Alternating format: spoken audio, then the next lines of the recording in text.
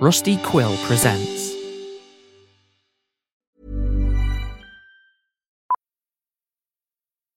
Millions of people have lost weight with personalized plans from Noom. Like Evan, who can't stand salads and still lost 50 pounds. Salads generally for most people are the easy button, right? For me, that wasn't an option. I never really was a salad guy. That's just not who I am. But Noom worked for me. Get your personalized plan today at Noom.com. Real Noom user compensated to provide their story.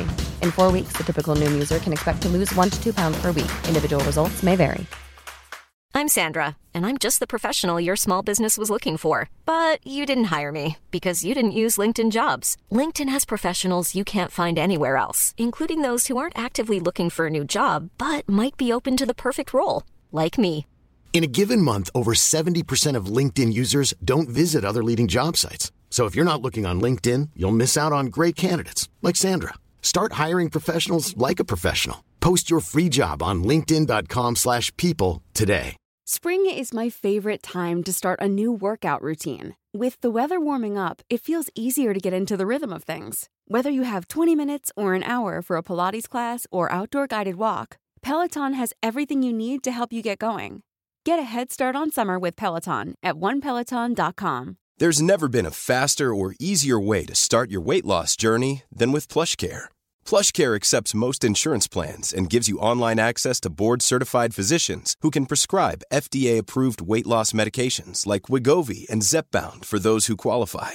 Take charge of your health and speak with a board-certified physician about a weight loss plan that's right for you. Get started today at plushcare.com/weight loss. That's plushcare.com/weight loss. plushcare.com/weight loss. This is Paige, the co-host of Giggly Squad, and I want to tell you about a company that I've been loving, Olive & June. Olive & June gives you everything that you need for a salon-quality manicure in one box. And if you break it down, it really comes out to $2 a manicure, which is absolutely insane. It's also so easy to get salon-worthy nails at home with Olive & June. The difference between how your nails used to look when you did them yourself and now with the Mani system is a complete game changer. The best thing about Olive & June, too, is it's a quick dry. Dries in about 1 minute, lasts for 5 days, and full coverage in up to 1 to 2 coats. Visit oliveandjune.com/perfectmani20 for 20% off your first system. That's oliveandjune.com/perfectmani20 for 20% off your first system. Hey, it's Ryan Reynolds, and I'm here with Keith, co-star of my upcoming film, If, only in theaters May 17th. Do you want to tell people the big news?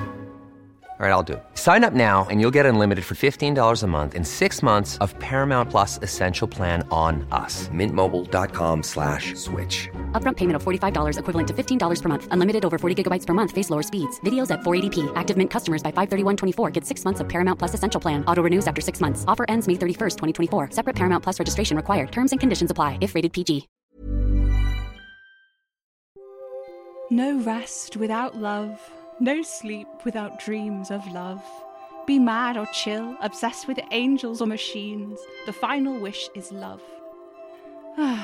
Welcome back to the Spirit Box Radio Advice and Community segment.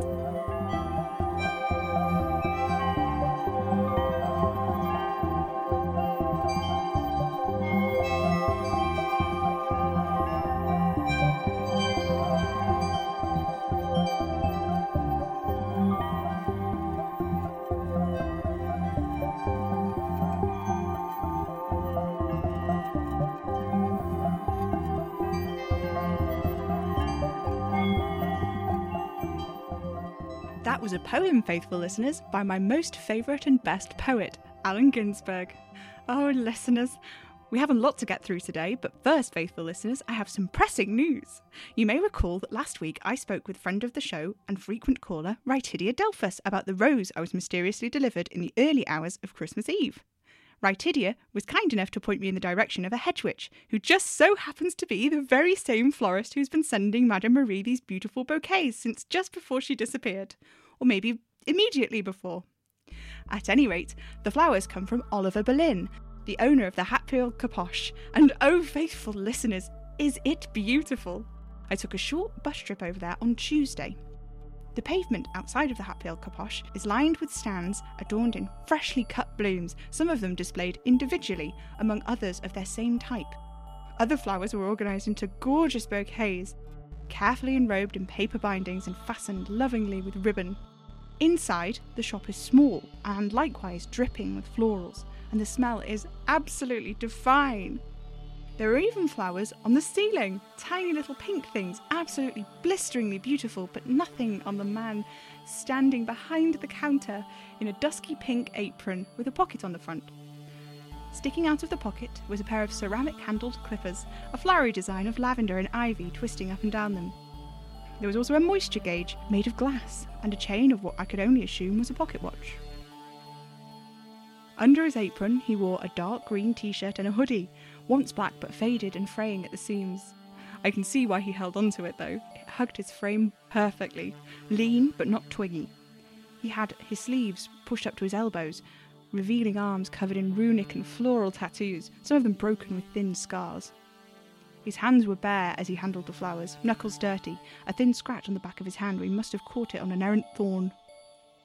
His black hair was artfully messed in a dark halo around his head, and there was a scar on his lip, the ghost of a wound which must have been severe, and another down his cheek. One side of his face, where it was not covered by his wavy hair, was scarred and thick, as though in many layers. His green eyes glimmered when he looked up at me and smiled, with slightly, charmingly crooked teeth. Ah, he's much too young to have dated Madame Marie. Anyway, we've had a lot in the PO box this week, including a request from listener Holly West in Edinburgh to explain how to use the Spirit Box radio service. Holly says that she's looked on the forums and thinks she has a pretty good grasp of what she's doing, but she's a bit worried about muddling the basics. Aren't we all, Holly? I'll walk you through what I've learned from LBBM, or the Little Book of Big Magic. The section on Spirit Boxes isn't particularly lengthy, but it is the best and most succinct one I've found. Here it is. It says, a Spirit Box is a device which skips through multiple radio channels which can possibly be manipulated by arcana, which otherwise struggles to communicate with the living. Fragments of speech in radio waves may be linked up to complete words, phrases, and, rarely, sentences of dialogue. Spirit boxes are best used for minor arcana and they're generally benign, but can be used in attempts to commune with more major powers if the caster is experienced and knows what it is they are looking for. Now, Holly, most of the time a spirit box is a small, box which can be carried from room to room, but they can be pretty pricey to buy, which is one of the reasons we set up Spirit Box Radio. You can tune into our live broadcast of the channel skipping anytime on any device capable of connecting to the internet for absolutely free. Results are obviously not as reliable as with a proper Spirit Box because the device is only broadcasting and has no channel skipping abilities of its own, which means it tends to favour slightly more proactive arcana and may be a bit useless if whatever you're dealing with is a bit shy and unmotivated.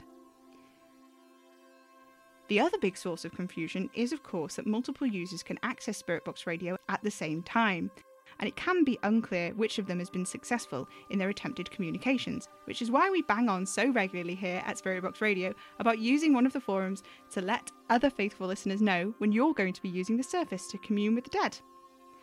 So, to get started, you need to download the app into your phone and tune into 303, and we're there!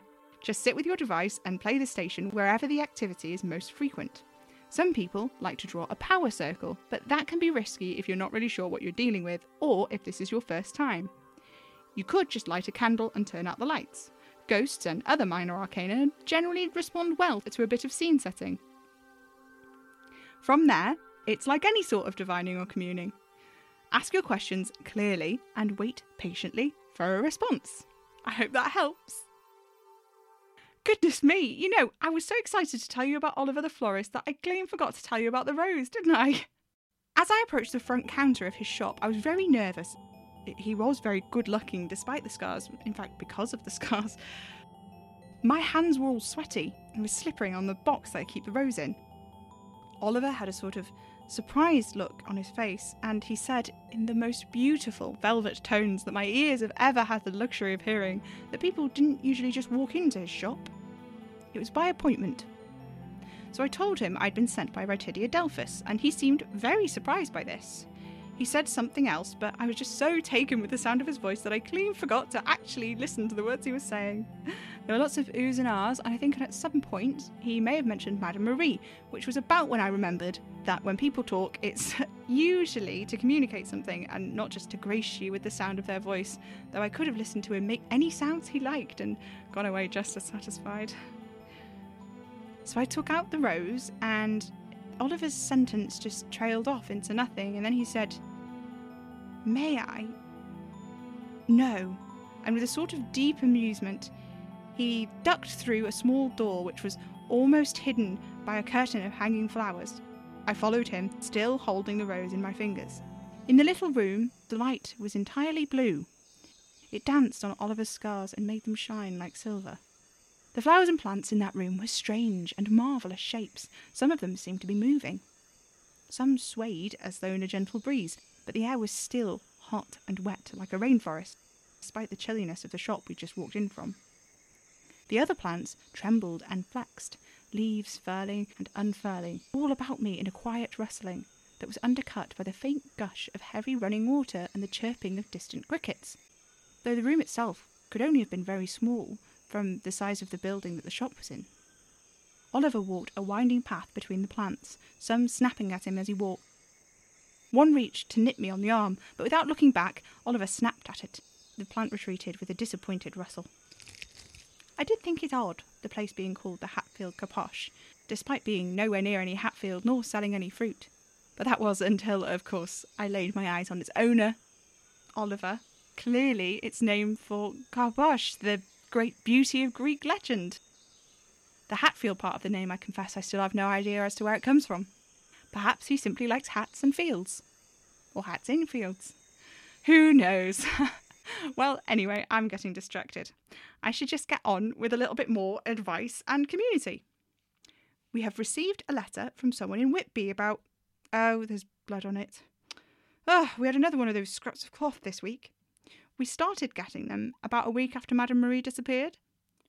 We've had 3 more since then, but this one was weird because the blood seemed fresh. It got on my favourite t-shirt. I do hope the stain comes out in the wash. It was right over one of the little blue stars.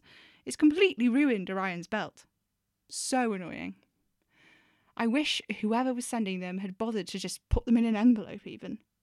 They put stamps on them, but they're never postmarked, and, well, I think the post people would probably put it in a little bag if the blood was still wet, wouldn't they? It's very curious. It's like it just shows up all by itself. Maybe it's some kind of spell to make it last for longer. Oh, I should stop talking about this in case Anna decides to listen in this week. Don't get me wrong, it's a good thing that she's getting involved.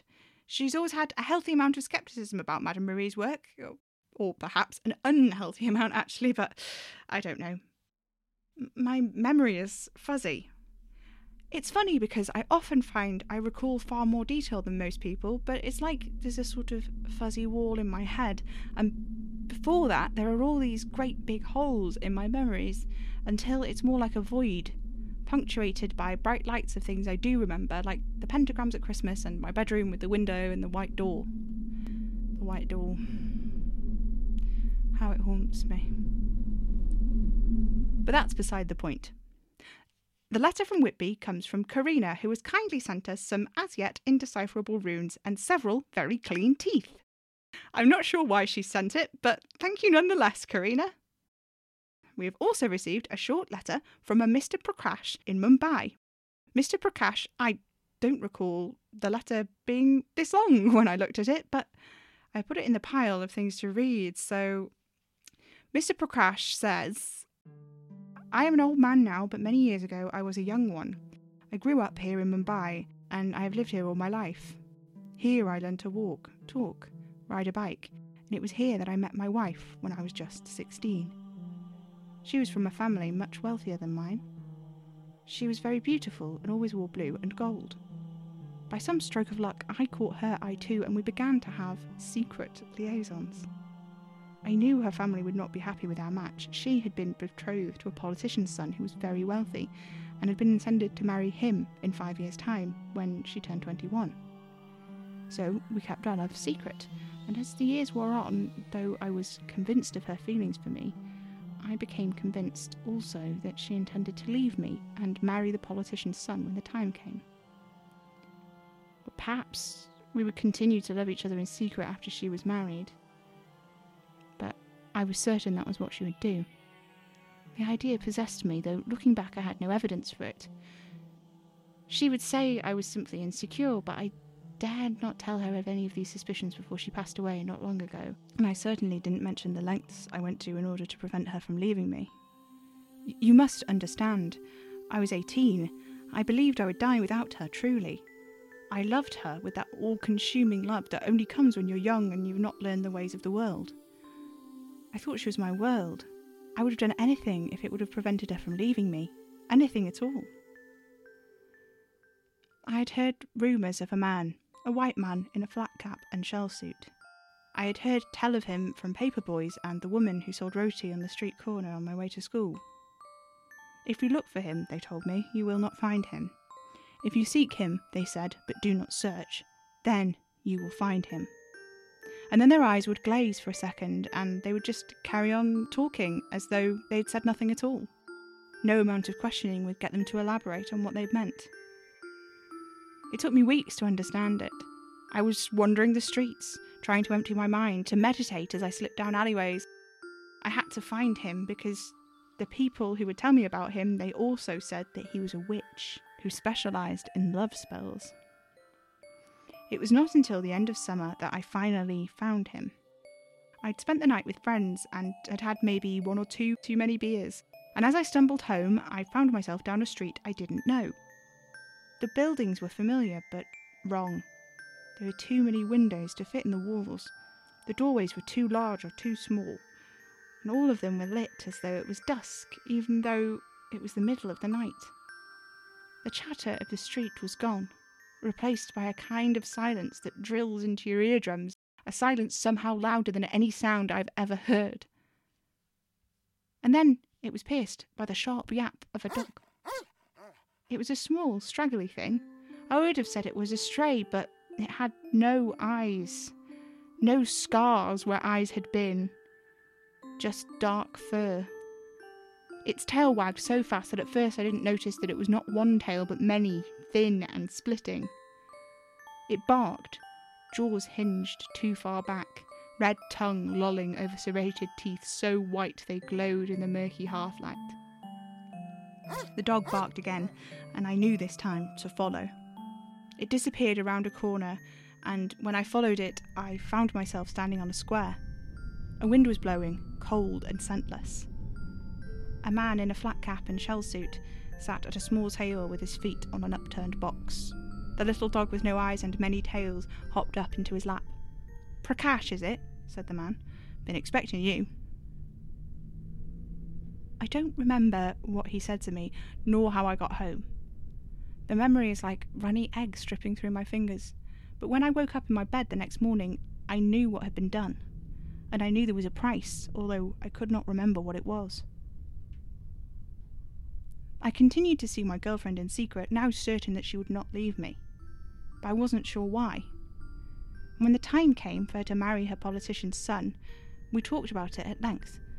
She told me she would never leave me, but I found myself saying the strangest thing without intending it. I told her to do it, to leave me and marry him.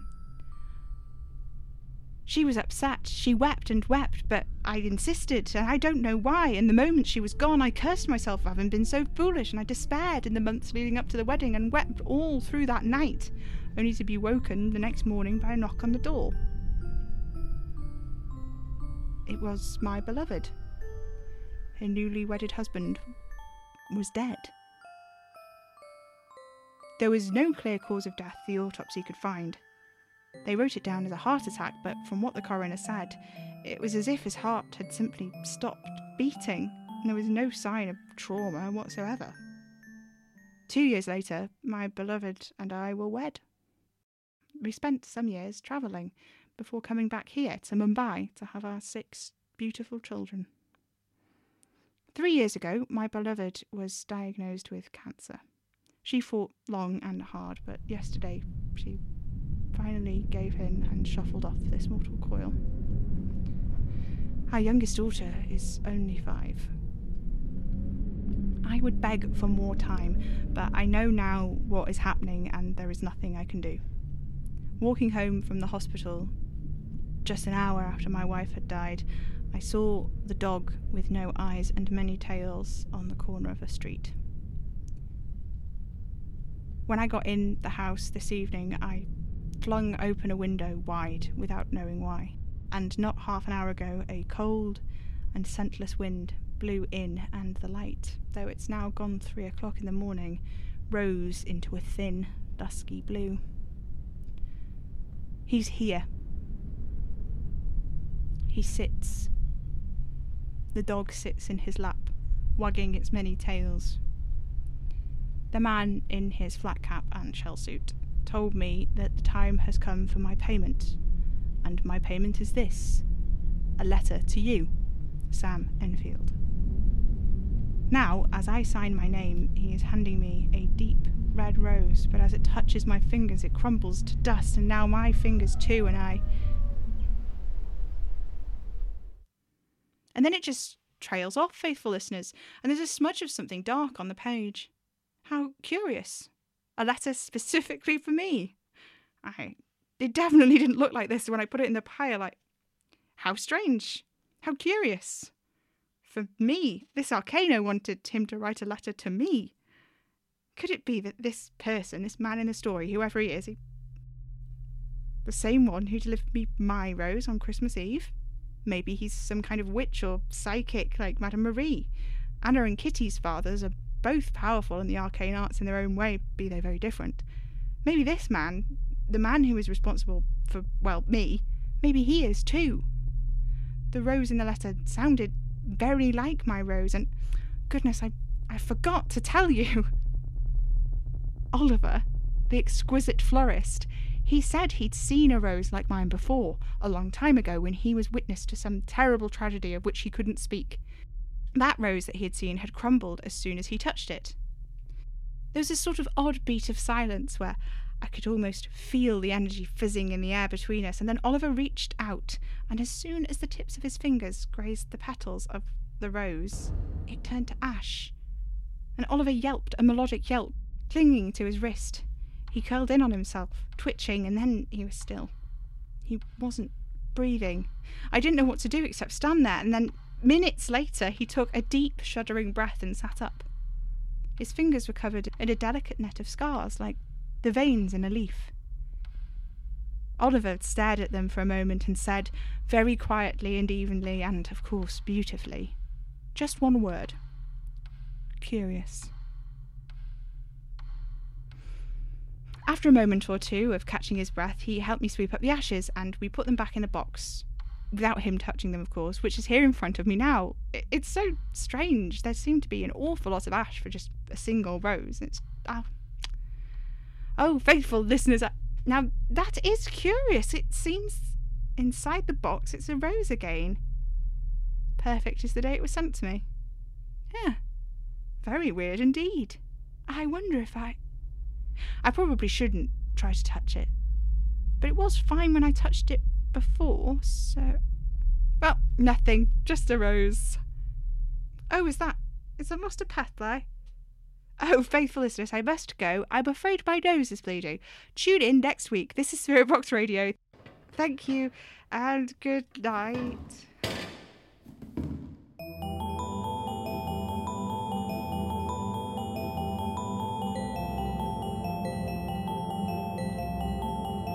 Spirit Box Radio is distributed by Hanging Sloth Studios under a Creative Commons Attribution 4.0 international license. The show is created, directed and produced by me, Ada Major, the voice of Sam Enfield. Music is by Maybe Wednesday. Find us on Twitter at Spirit Box Radio or tweet the sloths at Hanging Sloths. You can support the show at patreon.com/Hanging Sloth Studios. Spirit Box Radio is recorded in front of a dead studio audience.